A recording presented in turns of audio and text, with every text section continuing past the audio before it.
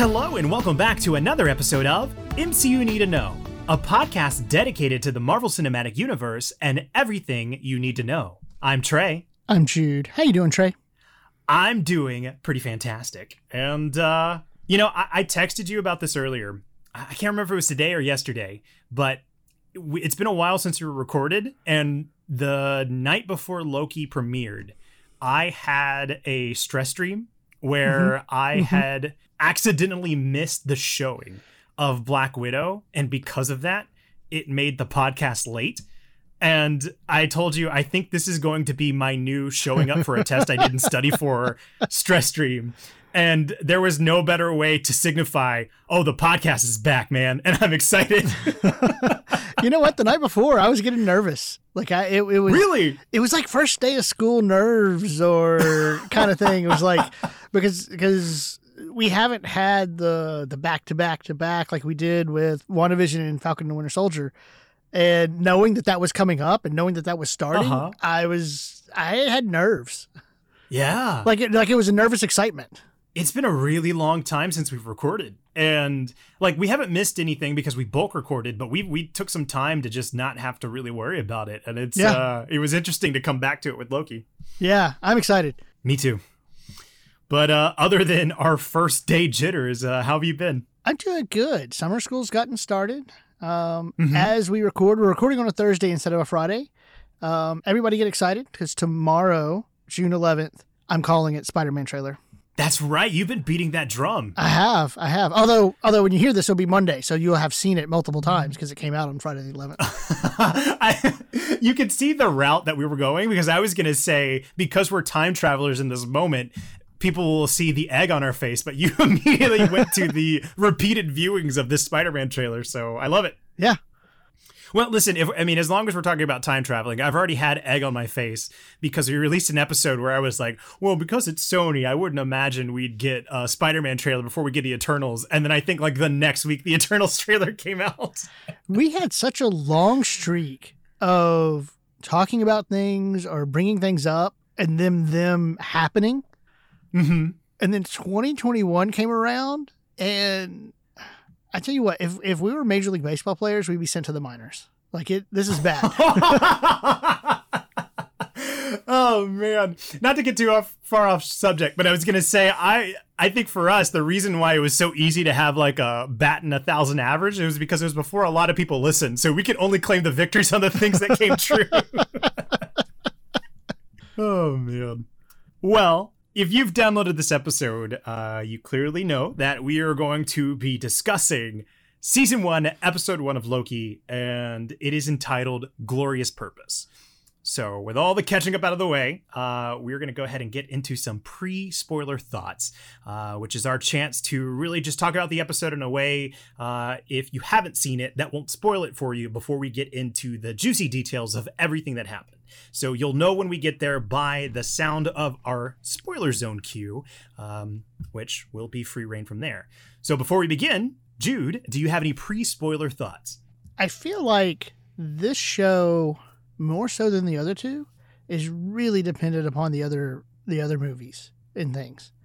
I feel like, and you hear the stories like from Tara, and she had a friend that watched WandaVision, then and got her back into the MCU, and that getting the interest. And I feel like the WandaVision, Falcon and the Winter Soldier, you could jump in there. Mm-hmm. This one, I don't think so. I feel like this is something you need a working knowledge. Mm-hmm. So, what about you? For me, I think the immediate thing I walked away with is that this is easily the strongest start that we've had of any of the Disney Plus shows for me personally. And playing a little bit off of what you said, it's really fascinating to me that you put that feeling of needing to know the movies before jumping into this. I've been wrestling with this idea of like separating the effectiveness of the episode from being somebody who's bought into the MCU or being its own standalone thing. Like, I don't have a defined answer for whether or not that is the case, but there's like, even regardless of that, it feels like one of the most effective pilots that I've seen personally for any shows that I've watched, because without getting too much into spoilers, they managed to like when you talk about a show, you always talk about breaking the story or breaking the character to figure out what the purpose is. Right. They managed to break the character in narrative, and then literally that felt organic, served as a nice refresher, and was still a clean start for whatever they're about to do, given the context of what we know of Loki so far. And I thought that was just brilliant. Right. My cousin Paul texted me this morning saying that he thought the same thing, that it was the best first episode of all the Disney Plus shows. 100%. I'm excited. I'm really excited. Well, unless we have any more pre-spoiler thoughts, I think we can jump into the spoiler zone. You ready? Yep, let's go there. All right, you're going to hear an audio cue, and on the other side, we will be in the spoiler zone. See you on the other side. And we're back. So it's been a while since we've done any of the Disney Plus shows. And if you were new to this show, the way that we handle this is instead of going scene by scene, we have settled on some most important topics of the episode. And we're going to be going through those as a way for us to hit everything that we want to talk about, as well as have branching off points to discuss whatever we decide we need to. So with that being said, the first important topic that we have is the God of Mischief. And this is essentially going to allow us to talk about, Loki, the character themselves, where they are when this is starting, and how it feels being picked up from where we last saw them in Avengers Endgame. So, Jude, we want to start with you. How do you feel about it? I really liked how, and I'm going to put this under the God of Mischief area right here. I really liked how Loki felt like he did watching him in Avengers. Like speech patterns and cadence, because I feel like that over the course of the movies, as his character developed, right, that his voice and speech patterns changed just a little bit. Like it got less harsh, and less villainous, and they went back to that. This emphasis, God of Mischief and Neil and that kind of stuff, which I really liked. Yeah, because we're in the spoiler zone now. So much of this episode is about breaking this persona for Loki, like breaking his belief in the illusion. And so they did such a wonderful job of capturing of what it was like to have him in the 2012 Avengers era, because we even talked about it. Like, how do you handle the growth of a character who's been plucked out of their story circle, if that makes sense? So it feels natural that we are back here with I don't know if this is a word, the grandiosity of Loki, and the way there's always a level of theatrics to it, where, the first scene we see after he crash lands is that he searches for an elevated rock for which he is able to do his spiel. Right. And there's this subtle hint, because I agree with you for sure that there is that feeling of him being back in the 2012 era of Loki, but there's almost this feeling that the charisma's fading. And I don't know if I can completely articulate that. Like, it's there because it's Tom Hiddleston. He can't not be charismatic, but the way they're framing it with the people that walk upon him not buying into it, or the TVA just completely dismissing it, not even caring about the things that he was spewing. They're doing such great work to put us on that path of the like I said, the theatrics being brought down. Right. So you mentioned the word that came to mind was being efficient. You mentioned about and I do think this episode did well in setting up the necessary information you needed. What's the TVA? Why does that exist? The timeline? Why is Loki considered a criminal? Like they give you all of that in a very good and I think efficient manner. But my note at the end was, wow, they basically found a way to get this Loki developed. Like they fast tracked him to the end, to the beginning of Infinity War. Right. And for me, that was a little weird. Like my next was okay, effectively they're bringing him back. It felt like, well, I mean, I get it, because are we really going to follow that Loki before? Is that something you want to do? The villainous Loki, is that something that we're going to, as an audience, get behind and want to watch? And so they fast tracked his development, and I thought in an efficient way. But then my thought was so I'm now watching. You basically brought Loki back to life. I'm gonna admit there was slight disappointment in that. I'm going to bring a note from a later section up because I think it's very pertinent here.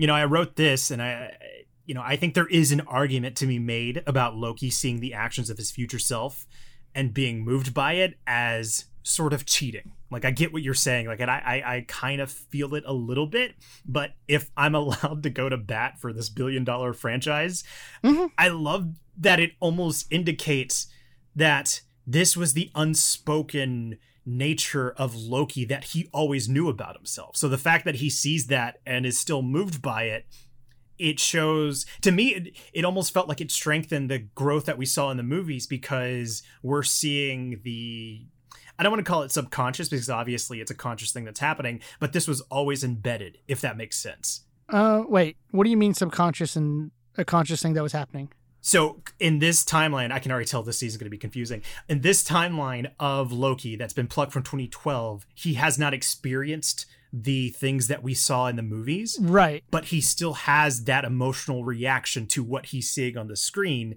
And I think it indicates like there was a part of him that wanted to be close to his brother. There was a part of him that felt that close connection, which I think where they did good work in the movies of like the first Thor movie, where they shown the connection with his mom. Right. And so like the fact that he can still have that visceral reaction without living those experiences, it makes me feel like, oh, this is something that he wanted deep down, even if he didn't know it yet. Yes. And again, that's me going to bat for $1 billion franchise. I know I'm making some leap years, but I don't think you're making a leap. I think, and here's where my confusion comes in, and when you start using the words conscious and subconscious, and there is like they're clearly setting up. I mean, we're gonna have to try to wade through this somehow.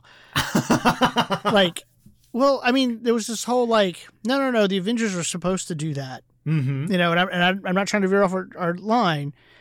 And hey, we'll just prune it if we need to. Yeah, Owen Wilson's character Mobius was clearly like trying to show him like you say you wanted this, but get him to realize and recognize you really didn't want this. Mm-hmm, okay. Mm-hmm. But where my confusion comes in is when you say, oh, well, deep down he really wanted that.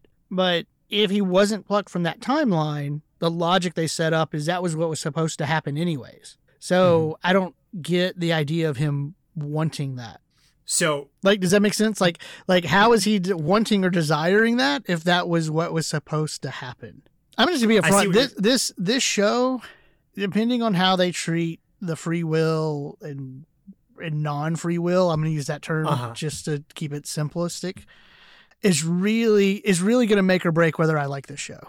It's funny you say that, because there was a point in my notes that we haven't gotten to yet, but I'll bring it in here, where I wrote, I love that this show is almost kind of exploring free will versus determinism. And I wrote that and I paused and I was like, oh, Jude actually knows philosophy. I've only picked it up through media, so this is going to be really interesting to see how this plays out throughout the season. and that was my other struggle, is like you said, determinism, and then you start thinking about what we mean by determinism. And again, I want to keep this very brief because I don't want to go down this rabbit hole. But this show wasn't really setting up determinism as much as a predestination. Yeah, if that makes sense.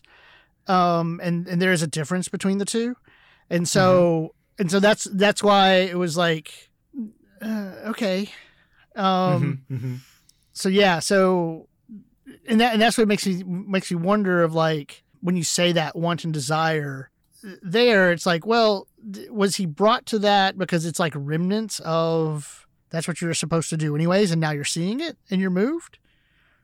Or was it a genuine movement because you're with the, emotional movement because you're with the TVA now and time works differently? Mm-hmm. I don't know. And I think the show's going to tell me, but right now I don't know. Well, I can kind of explain it a little bit. And again, I know this, like, I'm not a writer, but I used to like want to be, so I read a lot about it and like screenwriting and how to write stories and characters and stuff like this. And one of the things that I remember sticking out with me is there was this idea that when you're creating a character, you want to create, like, the way they illustrate it was like the mind and the heart. And with the mind, when you're trying to create a character, you focus on what does this character want which is represented by the mind, and then the heart represented what they actually needed. Mhm. So when I say about like this being a subconscious thing, Loki wanted to be, a ruler and to rule Asgard and Midgard and all this, but deep down I think it was this connection to his family that he was missing and that he was trying to replace. Yeah. So that's where the subconscious and conscious level No, language is coming from me. And that makes perfect sense. Mhm. Yeah. The free will stuff is definitely going to be interesting, and I'm excited to see how it plays out. Yeah, me too. Oh, man. All right, well, moving along, I think we can go ahead and step into our next most important topic, which is the TVA. Now, of course, this stands for the Time Variance Authority, and we're basically going to be focusing on the entirety of this, facility and the way that we've seen their rules established, the way they are working in context with the multiple timelines and the rules that have been set. So starting with me first, I want to say that I love that there is this running theme throughout the entirety of the episode of the TVA being just casually stronger than anything we've seen before. And it almost has to, I think, to work for what they're trying to do.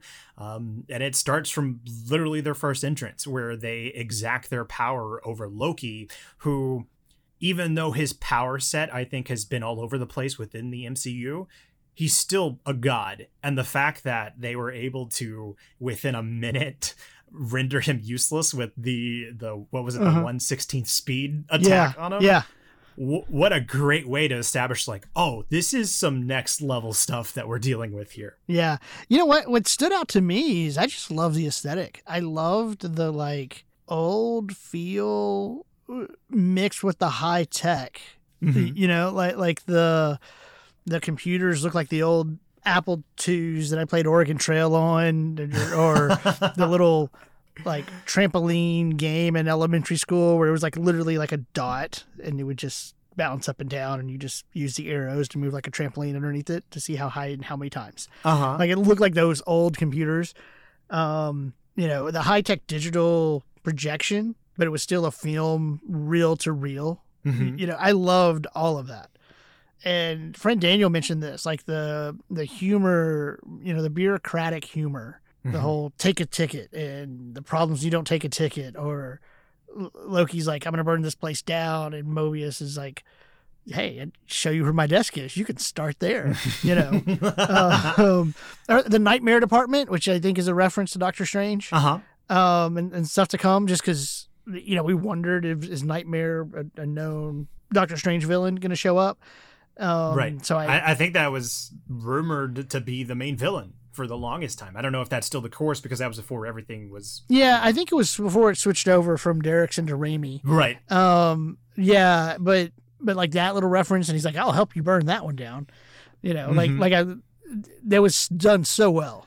They've brought a level of like this feeling of like the mundane to the power, and like all the bureaucratic jokes, or like the please sign here for confirmation that this is everything you've ever said. Yes. What? And then another paper like stuff like that, like because it feels so ordinary to the TVA and they're almost bored with it. Right. That like that contrast of what we and Loki are feeling, that's what I think is helping solidify it. And you talked about the aesthetic. There's almost this looming threat of like feigned politeness, if that makes sense. It does. Like there's I wish I would have wrote it down, but there was a poster in the background with Miss Minutes, where it's like, comply or get clocked or something like that. Like there's no room for error. And it's like, oh, we're going to pretend to be nice, but if you step out of line for just a second, like not having your ticket, you will be erased. Yeah. Oh, and the video film itself that reminded me of those old government PSA style things, that was fantastic. I loved it. And I like that you mentioned that they looked bored, and the aesthetic, because everything felt, they mentioned time moves differently in the TVA, right? And again, this philosophical question, what is time? And there's two ways to look at it, right? From a philosophical standpoint, what is time? And from a physics standpoint, right? And space-time, and what is time? And to say time moves differently there, if I go from the standpoint of saying, okay, time is a form of measurement, a measurement of change, right? Mm-hmm. And we say the TVA, time moves differently there.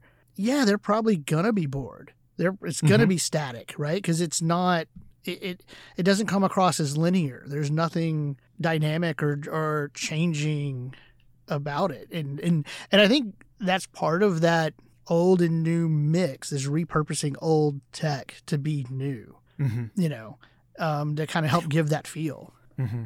Well, it's like, did you ever see Watchmen, the TV series? I have not. I'm told I need to. Man. I've been bad. I've been bad about watching things.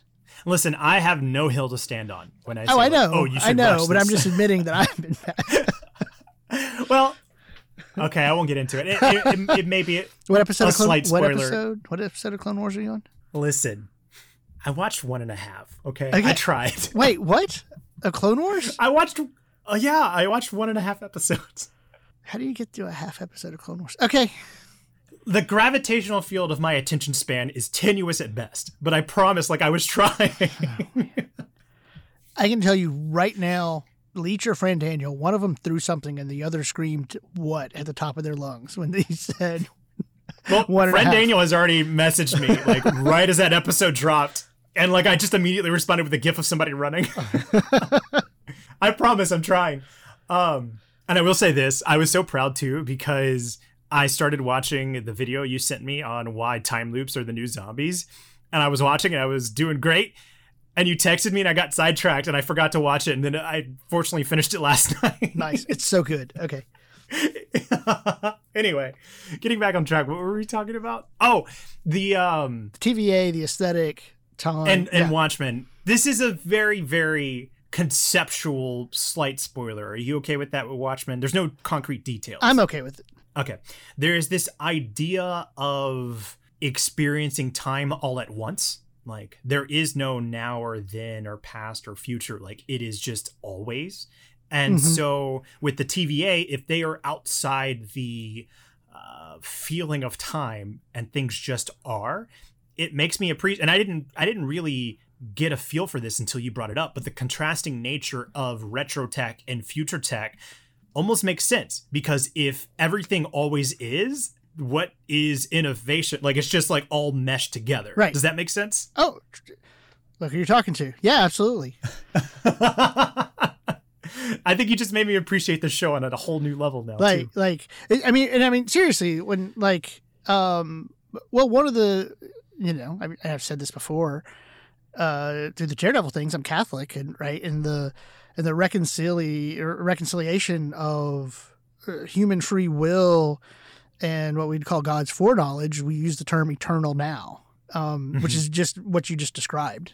As what we would experience as every linear moment that we experience, we'd say is for God, or in this case, the TVA, is always the present. Mm-hmm. Yeah. Oh, cool. I'm telling you, this show is going to make or break with me on this. I'm very, very curious. On this free will thing. Free will might be your truck. Trust me, that thought went across my mind as I was watching it. Oh man! Oh, Okay. I don't think you can order. I don't think you can order like a toy free will from Amazon and send it to me like I did with you in the truck. I'll find something. It's Amazon. I'm sure they got it. Getting back to it, I want to bring up the animatic again, because there's so much. Is lore the right word to use? Like they catch us up on so much about this whole sacred timeline. Yeah. Oh, this super timeline efficient. war. Yeah, so wonderfully done. And the first thought I had, and the first note I wrote is, we're totally getting Secret Wars, aren't we? Like, this is what it's setting up, right? Okay, two things. Sacred Timeline. I don't know enough to dive into it, which is also good because I want to let the show unfold on its own. Me too. Sacred Timeline from the comic, I believe, is an X-Men reference. Gotcha. So, and I've been pushing X-Men are coming. But the Multiverse War, I think, is a Secret Wars reference. Yeah. And not from the 1980s Secret War, but the most recent Secret Wars. So especially we got Fantastic Four back. Marvel Studios, sorry. No, us. And the most recent, was it 2013, 2014 Secret Wars run? Not a lot of people liked it, but the whole idea was like the multiverses collided. And what was left was a patchwork of all the other multiverses being held together. Yeah. Now, let's be honest. It was Marvel just saying, okay, how do I get Miles Morales and Spider-Gwen to interact with Peter Parker? And so we're going to keep, Manhattan from Earth 616, and we're going to keep this, right? And that's really what they were doing. But that was the premise, and to drop Multiverse War, and that's completely Secret Wars. That's exciting. I really can't wait. So one last thing, maybe two things. First thing, something I don't really know if I have too much more to add to it, but I think it's worth putting a pin in for now. I think something that really struck me with that animatic is it really seems possible to get off the sacred timeline, either through what we've seen with time travel in Avengers Endgame, or the way they even talked about it, because they were like, did you start an uprising or were you late for work? It seems like it's possible to get off the timeline without even having to have fantastical powers. And that was really curious to me to see, like, is this just a fun little thing they're throwing away, or will we see that being more of an elaborated thing on if things start to go haywire with the timelines? Okay. So I have three things, and one of them I wasn't sure where to put, but I think this is a good place to put it since you brought that up. Okay. And I'll save that one for my third thing. First thing, was that a cat or a flurkin? I'm just curious, man. Are flurkins hanging around the TVA? Man, my initial reaction is to say a cat, because a flurkin I don't feel like would be that unnerved. Okay. Next, does Doctor Strange not know about the TVA having the time stone? I would say no, only because it's so much of a running theme of what you thought was important is not as important as it seems. Yeah. So I don't think Doctor Strange knows. And like, there's so many of the time stones that like, what does it matter? Yeah. Well, I mean, I mean, like to the like the way I'm feeling it right now, the time stone to the TVA is like a flashlight to the sun. Right. Like it does like, right. And it's an artifice. And I mean, and the only reason why I'm asking that is because we know multiverse, of madness is coming with Doctor Strange. And so it's like, does he learn about it? Did he already know? And so those things came to mind. Also, I'm really also kind of confused. Okay. I'm just going to read my note as is. Okay. No, I can't read my note as is. So I'm going to read as much of it as I can and some of it saved for another section. Gotcha. The TVA has to be some sort of suppression of free will. Otherwise, variants aren't possible.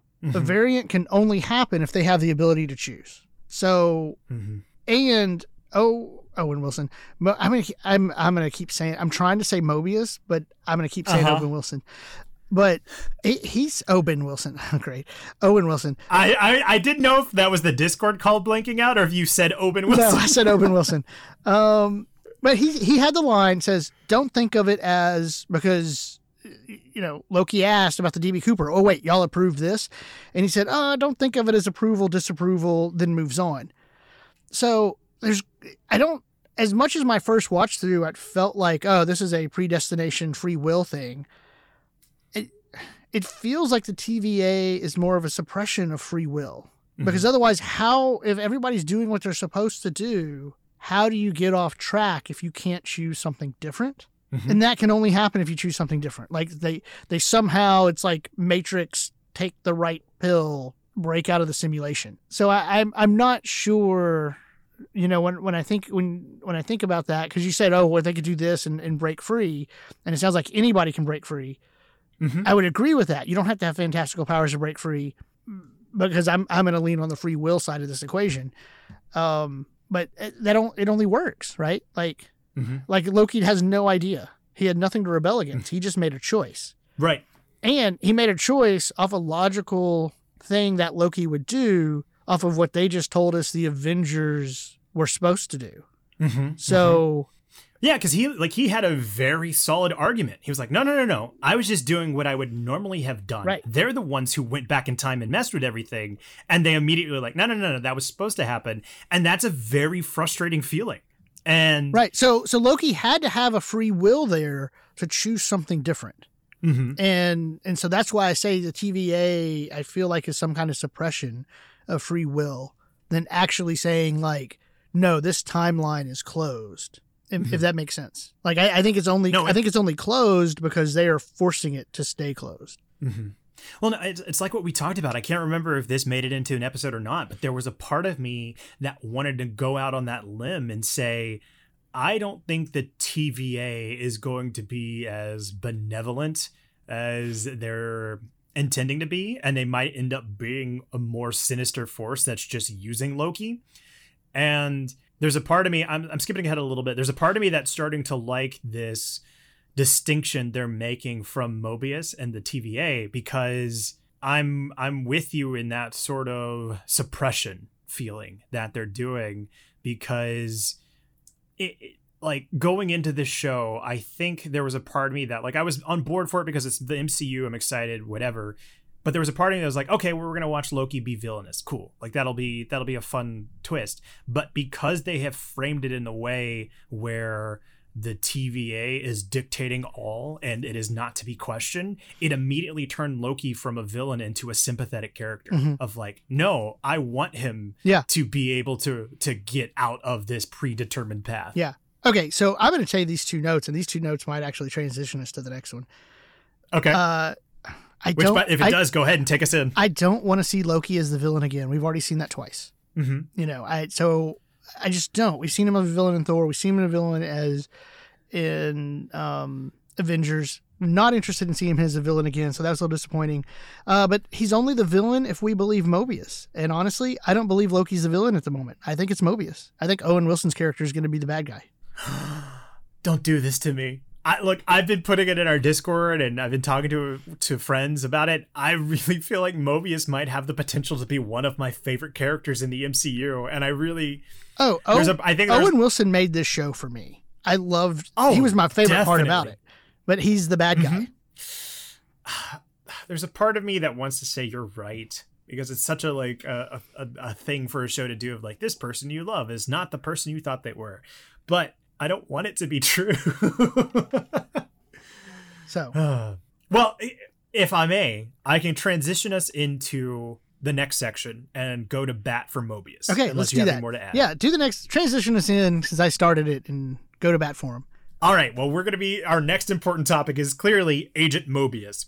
And the way that I'm going to go to bat for him is, my first note is I really love that this episode starts with Mobius in media res. He's already in his own case. He has nothing to do with what's going on with Loki back at the TVA. He is in his own storyline. And to me, this starts to signify there is a distinction between the... what's the word I'm looking for? There's a distinction between the purpose of what Mobius is doing and the purpose of the TVA, even though he works for them, because like, look how he gets out of that scene. Yeah. He is with his Minutemen and somebody from the TVA interrupts and brings him back in to be at the hearing. Yeah. At the hearing, he goes against the will of the, what was it? The judge? I don't know if we have a concrete. I'm going to say judge.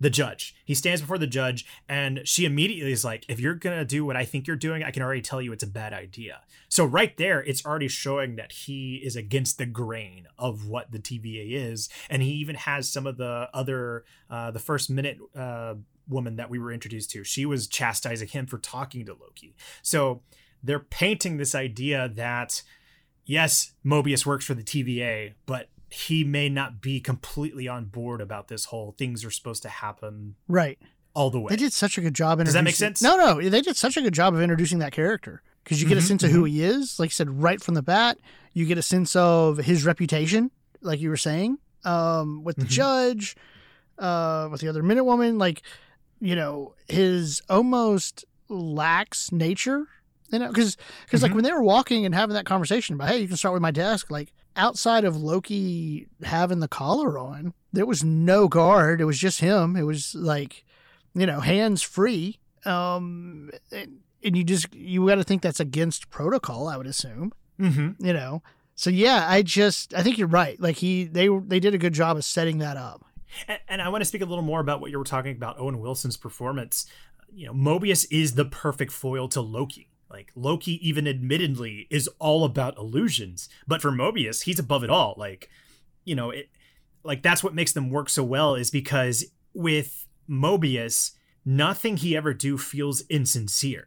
Hugh will deliver a line that is like equal parts, oh, I don't believe you, but I support the hell out of you. Like there's something about the way Owen Wilson can bring that to the character that feels so great in contrast to Loki, because he doesn't fall for it, but not in a menacing way, if that makes sense. No, it makes complete sense. It's the whole, well, I keep going back to the scene in my head. I keep going back to the scene in the elevator, and he's like talkie, and it was so just there was so much of that, and even that moment where Loki went on and he got serious. He's like, "Are you finished?" And all of it was just done so well. And somebody said in the Discord he needs to say "wow." He's gonna say "wow" at some point. It has to happen at some point. One little thing to add, and I think it surmises their dynamic wonderfully, is you talked about the elevator scene where he is like, Loki says, "I don't like to talk," and he goes, "Oh, we know you. That's a lie because you love to talk, right. talkie." Then they get out of the elevator and Loki starts to protest a little bit too much, and Mobius finally goes, "Hey, I thought you didn't like to talk." Like he's so good at throwing back everything at Loki. Right. Like he's invulnerable. It's a well done script. Mm-hmm. So good. And I asked friend Daniel this in the Discord. Well, not actually, it wasn't in the. It was through Discord, but it wasn't in the Discord. If that makes sense. How much of Owen Wilson's lines do you think was improv? It was something I was thinking about, because we spoke a lot about the improv nature of Falcon and the Winter Soldier between Sebastian Stan and Anthony Mackie. Yeah. That question got brought up to my own inner dialogue. I don't know why I framed it that way. That was something I thought about a lot during my watch. Yeah, wait. The question got brought up in your own inner dialogue. I know. I had stopped myself. What, am I interviewing myself? What is this? Go back to the Discord and the GIF. I too am incredibly humble. Okay. Change your Discord name to Tracer for. Listen, do you think Drax? Do you think humble people make content? No, we put it out there because we're confident. Okay, very true. Oh man, that goes out to all the other fellow podcasters listening right now. I'm just hoping that they're nodding their head with us on that one. Me too. No, what I was saying is, I thought about it. I don't know if there was moments that really felt like Falcon and the Winter Soldier was like, oh, this is clearly improv. There was something about everything that felt so tight and scripted that I never picked up on that sense. But I wouldn't doubt it. I guess that's my long answer to what you were asking. Yeah. So. Well, like there's these little moments, right? Like they're watching the clip and Loki says, I could use that drink now. And then he offers him his own drink. And Loki shakes his head no. Like I'm wondering, was that little exchange improv? Just little touches like that was just so great about their interaction. Mm-hmm. And even like when Loki's mom comes on the screen and he just mouths the word mom and points to the screen. Yeah. Like there's little flourishes that Owen Wilson's putting. Well, I think that'll do it for the Agent Mobius section of our most important topics.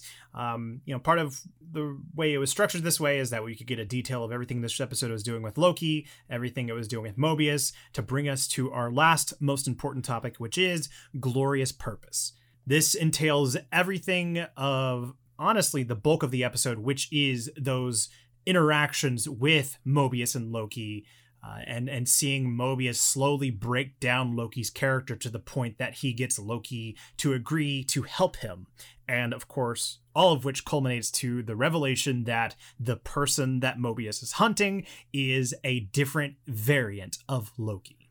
So Jude, starting with you, where do you want to begin? Well, I'm going to again say that we're not sure yet, and it's probably Mobius. But wait. We're not sure of what?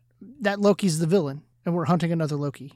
Okay, so I'm going to go on that limb with you, because I definitely do not want to plant my flag on the Mobius as the villain, but there was a feeling that Owen Wilson said, oh, this is Loki, but we don't get a clear visual of Loki in that final scene, that I was like, oh, this is totally not him. Yeah. That's what I'm saying. Like, we can't have villain. Yeah, it's going to be Mobius.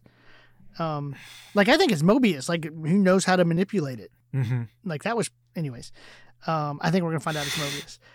I find it interesting. The name of the episode, Glorious Purpose, he says that, and the way they had to convince him that, or the way they had to convince Loki, right, to help, was to show him that he had no purpose, right? And so now he has this new purpose of working with the TVA, basically. You know, it was like, as long as Loki was so myopic of like, this is my purpose, you know, and Owen Wilson or Mobius had to break him of that in order to get him to work for him, you know. Like, I don't know if it was a mistake necessarily. It feels too like calculated for him to forget the little remote control for Loki to get away. Yeah, that seems calculated. You know, I was going to save this for Stray Thoughts, but I'll bring it up here. How is that remote not the most guarded thing in the TVA? Right? Like, that is your leverage. So I'm with you on that. Yeah. Man, Owen Wilson's the bad guy. Just saying. I could be wrong. Yeah. You know. We'll find out. Yeah. But I do want to say, oh, go ahead. No, I was going to say, but bad. I do want to say this. You know, I talked a little bit earlier. I was pulling from notes ahead. You talked about them saying that Loki has no purpose. Like, that was one of the things I wrote of, can you imagine like being told that your life's purpose is to be the catalyst for someone else's greatness? Like, right? Like, that's such a core shattering revelation. Like, I mean, Hiddleston's doing incredible work with the acting that he's doing, showing him, even if he, in moments of their earlier conversations, Loki's not quite on board yet, you can see he's breaking. Yeah. See, I think it's manipulation. I still think it's manipulation there, because on the one hand, he's telling Loki, your purpose is, it's in your nature to lose. So these people, the Avengers, can be successful, right? But we have also talked about, well, it seems like just anybody can break from the sacred timeline.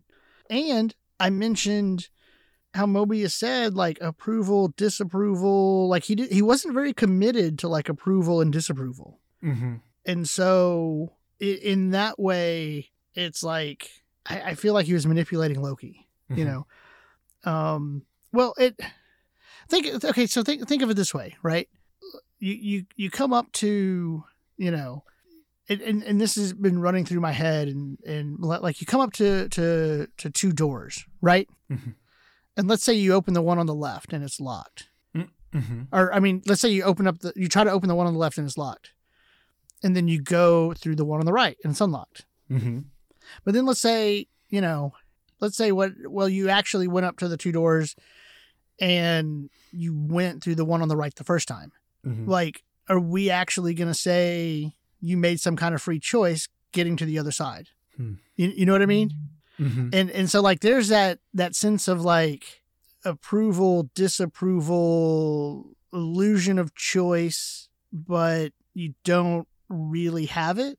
And then I'm imagining like the variants, like somehow realizing that, you know, and saying, screw that, I'm going to go through the wall instead of these doors off to the side. And it's like, no, here's the choices. And so, because he danced around that approval, disapproval language. And so, and so that's why I still feel like, yeah, if you recognize that he had to have some kind of free choice to get out of it in the first place, you know, then he had to have some kind of manipulation to get him to agree to work, you know, because otherwise, like, he's already established, like, has the ability to choose against what you, or the time variance, the TVA was dictating in the first place, you know. The first thought that comes to mind is, you know, we keep talking about like, oh, well, anyone can break the timeline. And we said it, but it didn't really click for me until just now. Like, Loki didn't do anything. Loki didn't have any time travel. He did what he would do in his nature and grab the Tesseract, and that was enough to break it. So we talk about like how anybody could do it.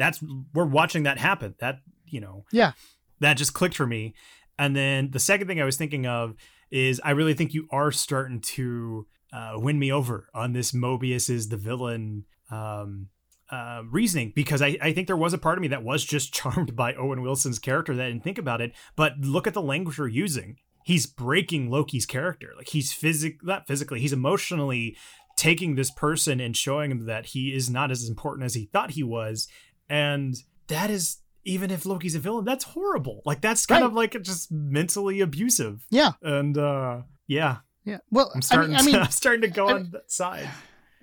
I mean, to go down this route, like the whole, and I don't want to say this was torture, and I guess there's varying degrees of torture, but like the whole point and purpose of torture is to break someone psychologically, you know. And what I mean by break them, I mean, you know, in real life torture, they are broken. There's no real coming back, you know, and the goal is to break them psychologically so they will do what you want, you know.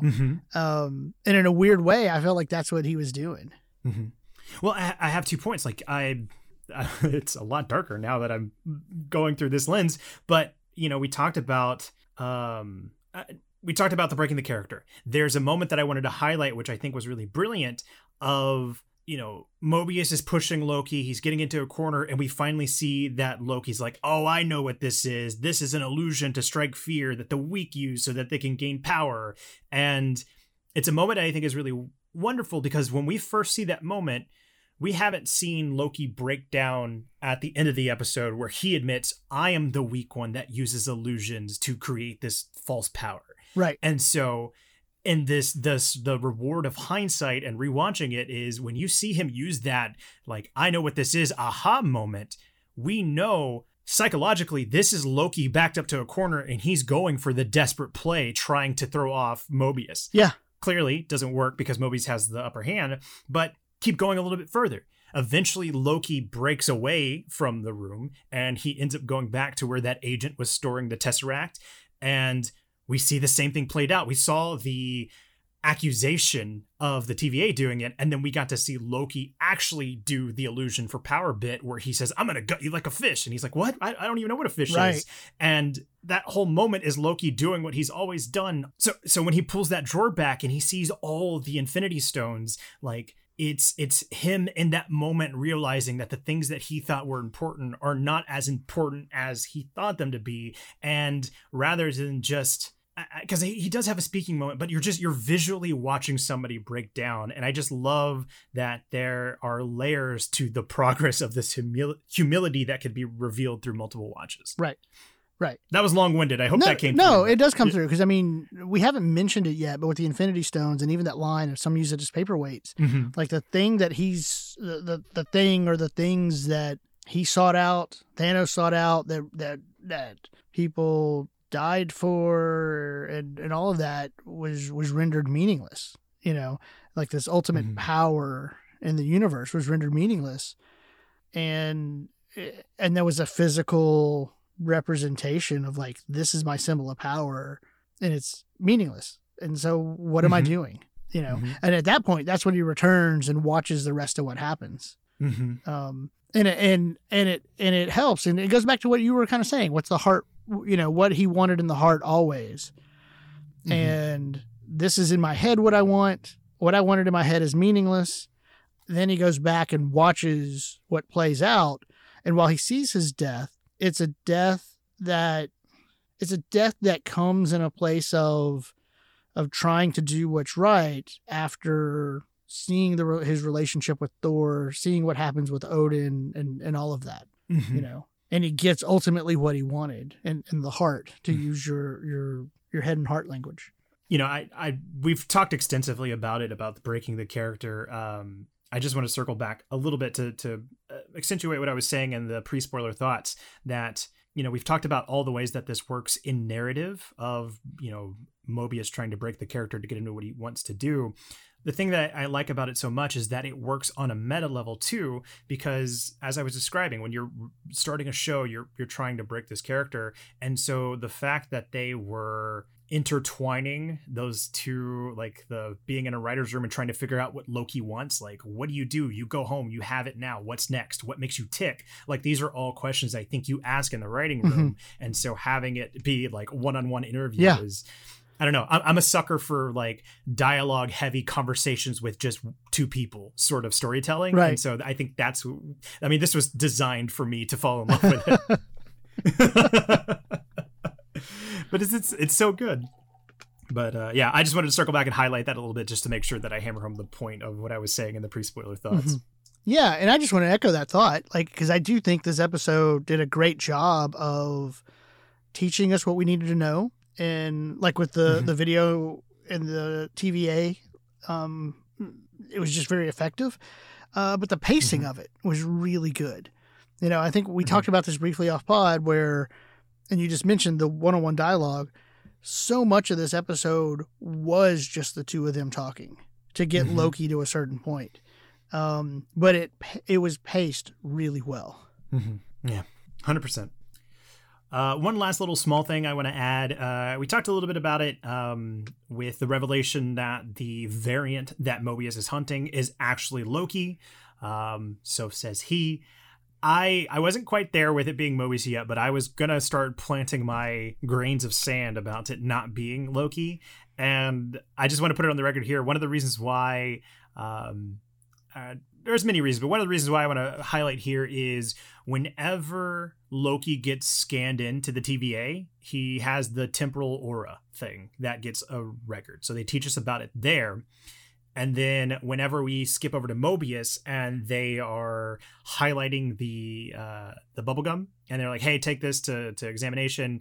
And his Minuteman says, like, we're not going to get any aura off that. And he goes, yeah, I know, but I still want to try anyway. There is some linking of, at least for me in my mind, that they're educating us as viewers. Like, okay, we've got a print of Loki's aura on file. And now we have this object where there is no aura reading. It feels like it's setting up to be like, oh, this can't be Loki because we have a definitive proof of which is Loki, if that makes sense. Yeah, it makes sense. Yeah, so just want to put it on the record. Not quite ready to do my whole orchestrator bit just yet, but here we are. Well, I think that's going to wrap it up for our glorious purpose section, which will leave us with our stray thoughts. So, Jude, do you have any stray thoughts? Okay. Real quick, a new stray thought. A text from TJ, who will be on with us next week. He has a text here saying Owen Wilson is the orchestrator. Wait, this was before we recorded, right? This wasn't just now? No, that was before we recorded. Well, I guess it wouldn't matter either way. Yeah, but that's so funny because when I think you shared that with me and I was like, oh, ha, but I think we're slowly starting to get to that point. Yeah. So that was... At least it's not me this time. Yeah.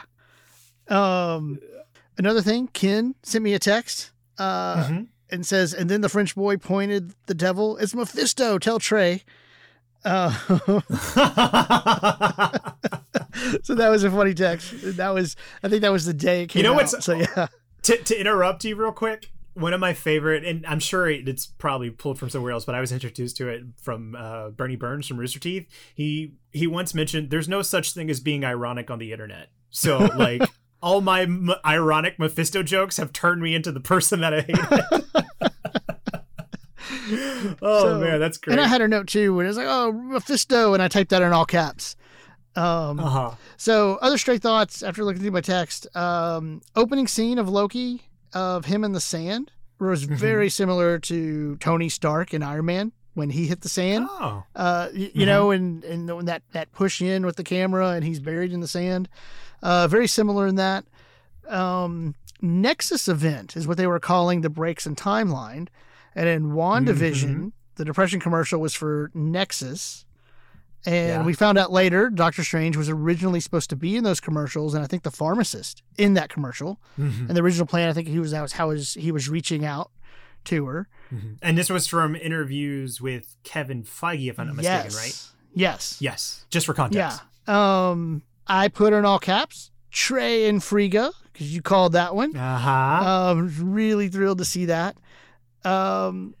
Which, as long as we're doing some like TJ setting up, I I don't know if this was in a thing that's not going to make the cut of the episode or not, but just in case it wasn't, we put out our episode last week where we were talking about what we are expecting in Loki, and I made my whole point of like, oh, I want Loki to have the catharsis moment that Thor had in Endgame, and it would be a really cool way to bring them back because we thought they were going to go back to Asgard. Yeah.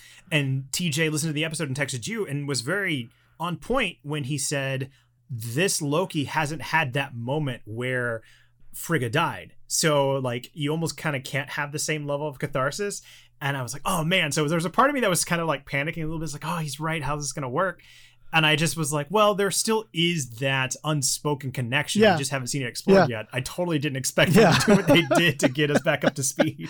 Well, that's okay. I'm going to go ahead and mention this. When I was editing that episode, and there was the part where we said, and I think Endgame's the only movie to deal with time. And I was like, yeah. Immediately my wife's walking by and she's like, no, it's not. Doctor Strange. It's like, okay.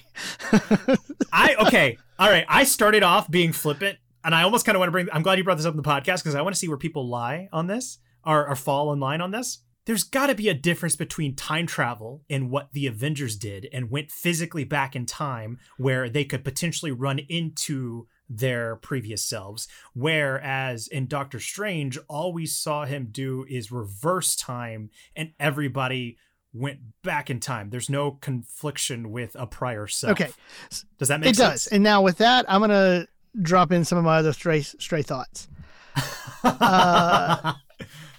Tweet us at MC You Need to Know to figure out where you fall. Here's where I was really uncomfortable and didn't like this episode. Like I did not like it as much as others did. Wow. I'm not sure I like what this means for the rest of the MCU. And I actually put that note way before they mentioned the Infinity Stones. This was the whole, like, we talked about this, you're meant to do this so these people can be successful. Right there, I was already kind of, okay.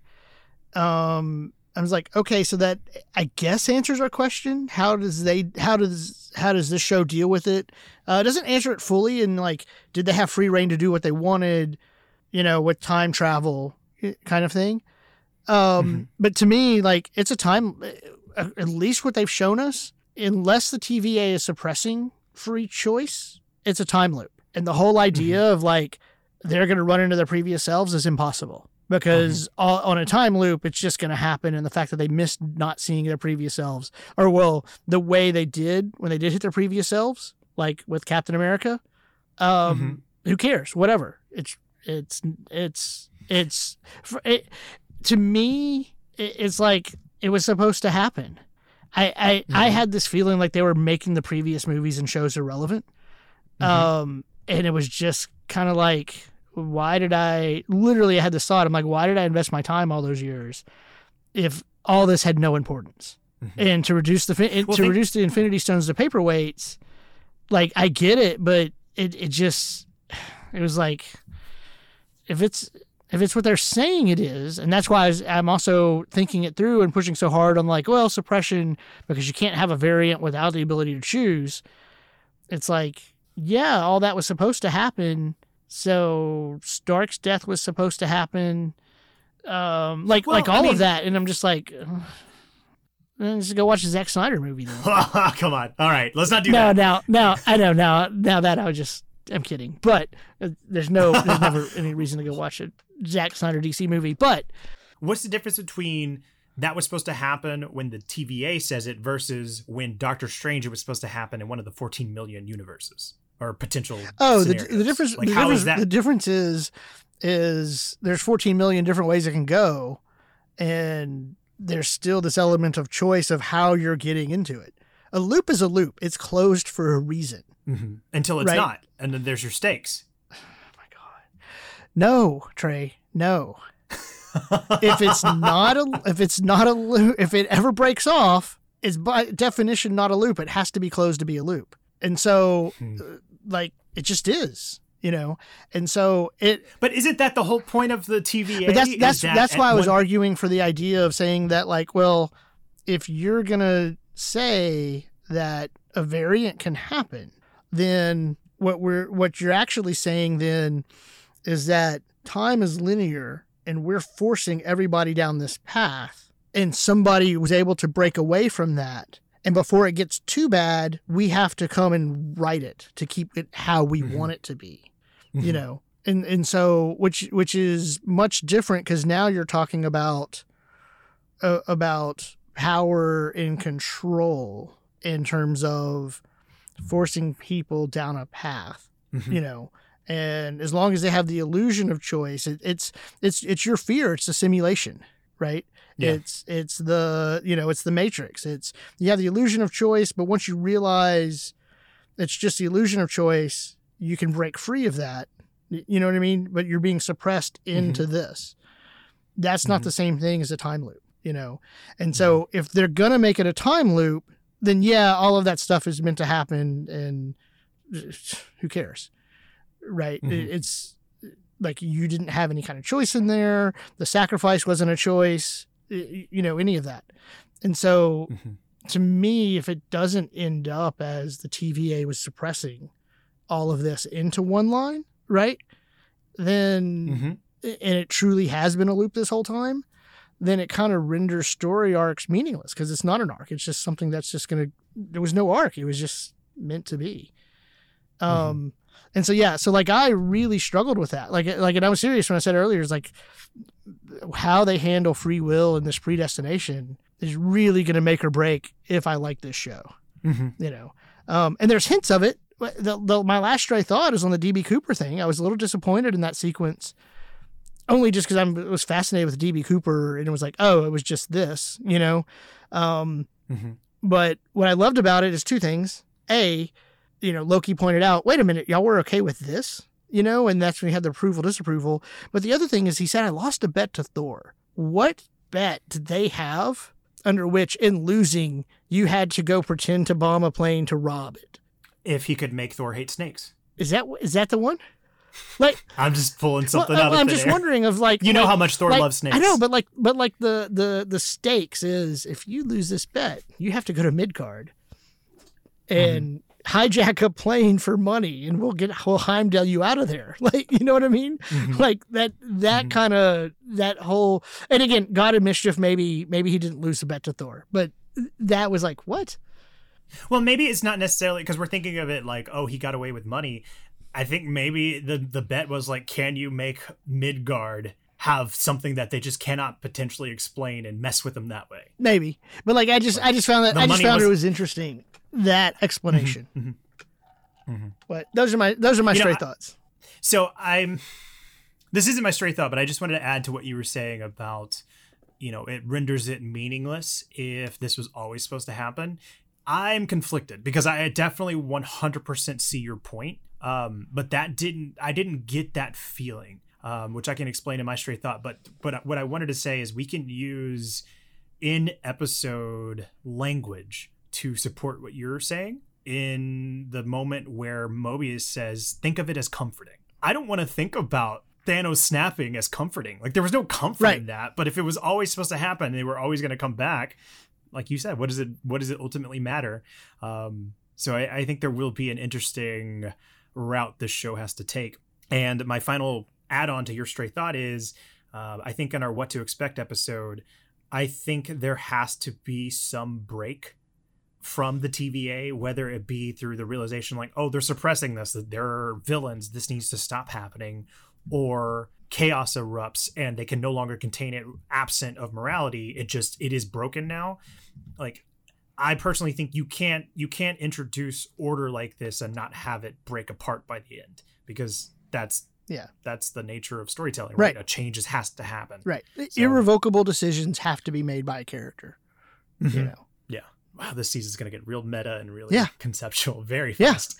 Stray thought, to add a little bit more, I was gonna say, I personally, I wrote about it in the Discord. If you're familiar with the show Dragon Ball Z, it always seems like they face a villain and it's the strongest villain ever, and then they finish the saga and it's like, now it's the most strongest villain we've ever seen before then, and it's like, it just continues this escalation.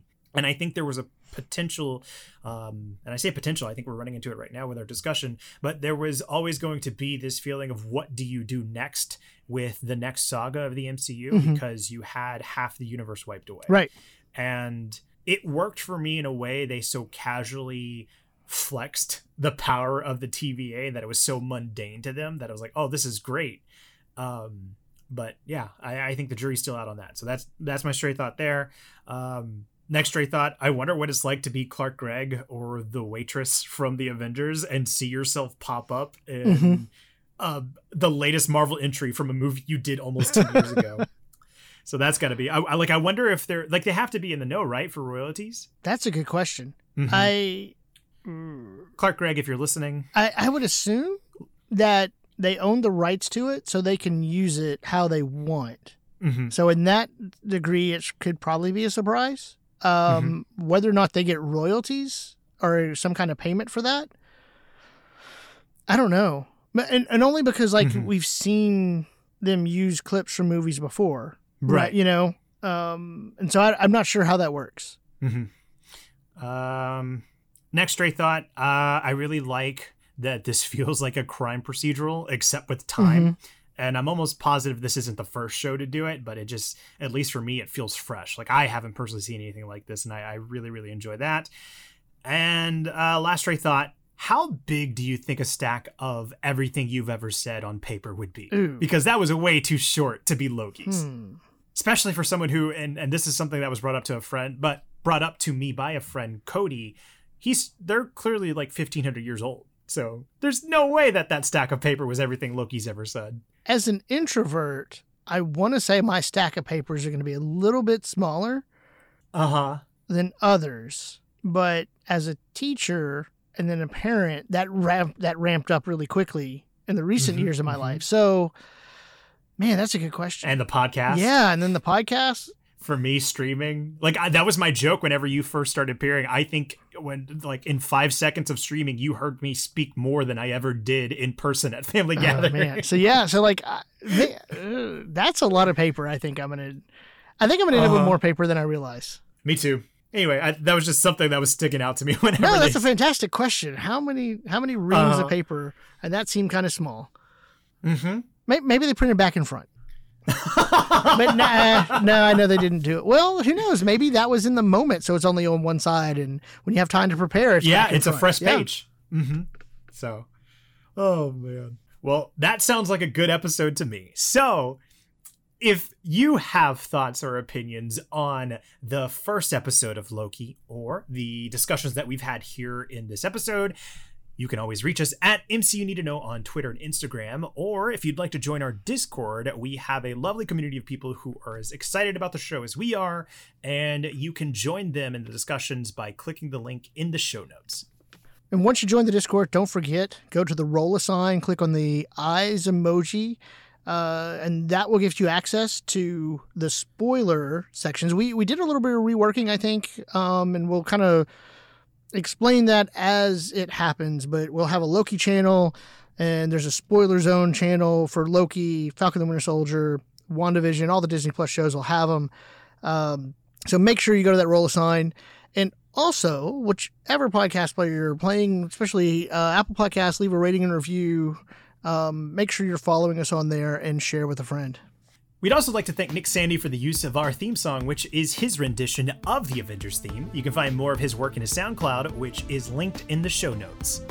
All right, that's going to do it for this episode. Thank you so much for listening, and thank you so much for doing this, Jude. Thank you, Trey. We'll see you all next week.